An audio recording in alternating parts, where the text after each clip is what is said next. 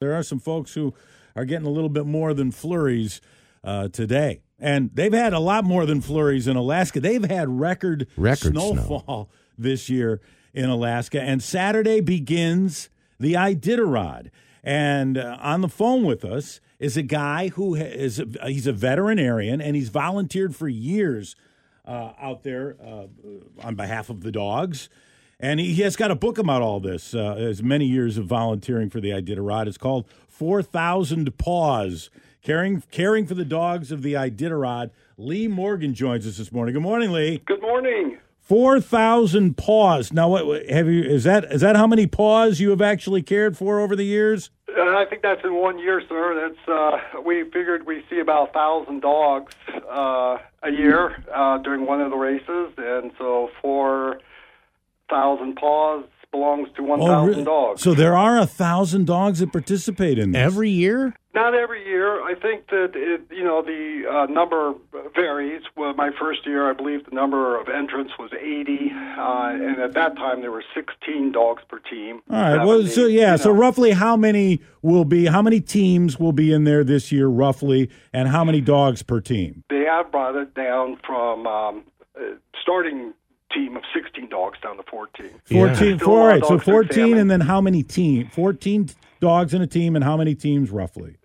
This year, I believe it's 60. And this year, it seems like they've had more snow than ever. And I know the race kind of has a ceremonial start in Anchorage before they get out to Wasilla and start again or something like that for the real start. But, I mean, does deep snow cause more problems, or is that easier on the dogs? I think it can cause more problems at the beginning because, especially for the teams that are out front, they're breaking trail a lot of times. But remember, the whole course has been leveled by snow machines. They've gone up the day before. Okay. But one of the problems we can have sometimes is, as you know, you're in the Northwest, the weather changes very quickly. And so you could be perfectly clear one day and the next day have several inches of snow. So they run 1,000 miles. Do they stop at night?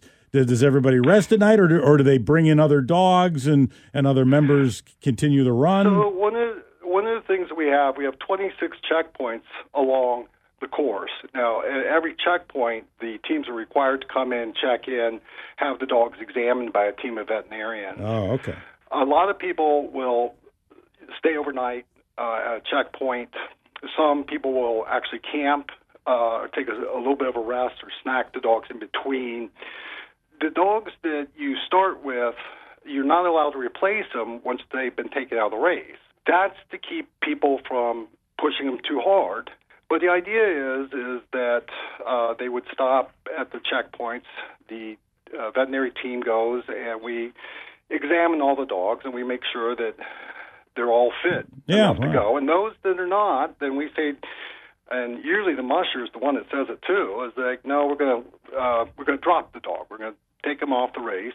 You have to finish with 5 dogs. And 5 dogs is enough to carry a sled.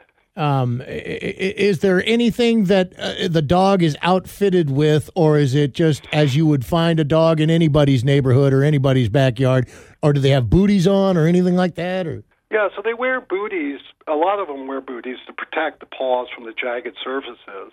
The dogs, these are kind of professional athletes. They have been trained for years for this event. They're trained during the summer. They're trained during the winter. It's not like they just decide to hook them up and go 1,000 miles.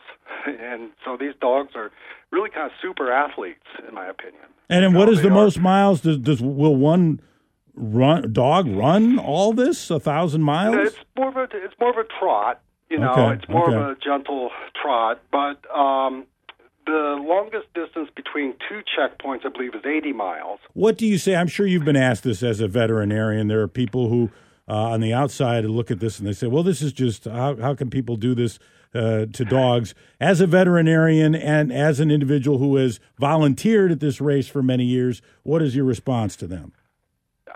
These dogs, in my opinion, love what they're doing. This is something that they enjoy doing, and I see that all the time. You look at these dogs; they're very happy, they're very eager to run. no one's forcing them. They're huskies. So I don't know you can really force a husky to do anything it doesn't want to anyway.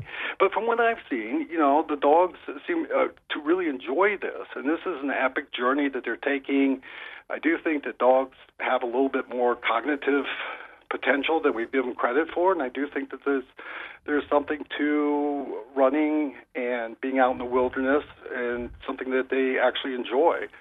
The dogs that it's interesting that when we do have to take a dog off a team, how saddened they seem. If I'm not trying to anthropomorphize, but they do. They seem very dejected, very sad. They want to be with their pack.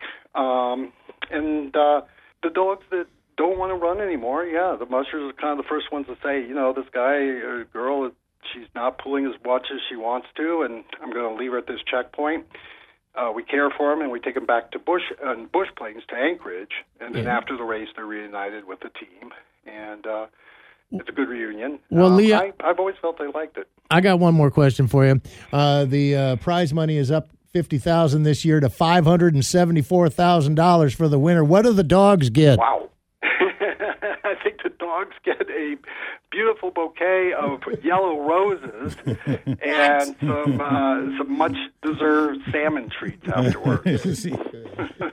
Yes, salmon, lots of treats, I think, and toys. I would hope so. I would hope so. They deserve it. Lee Morgan, the book is out today, 4,000 Paws, Caring for the Dogs of the Iditarod. Lee is a veterinarian. He has been a part of this event for many, many years. It begins again this weekend. Thank you, Lee. Good luck with the book. Thank you so much. I enjoyed talking. Brad and John stream through a computer network called Internet. KISM.com.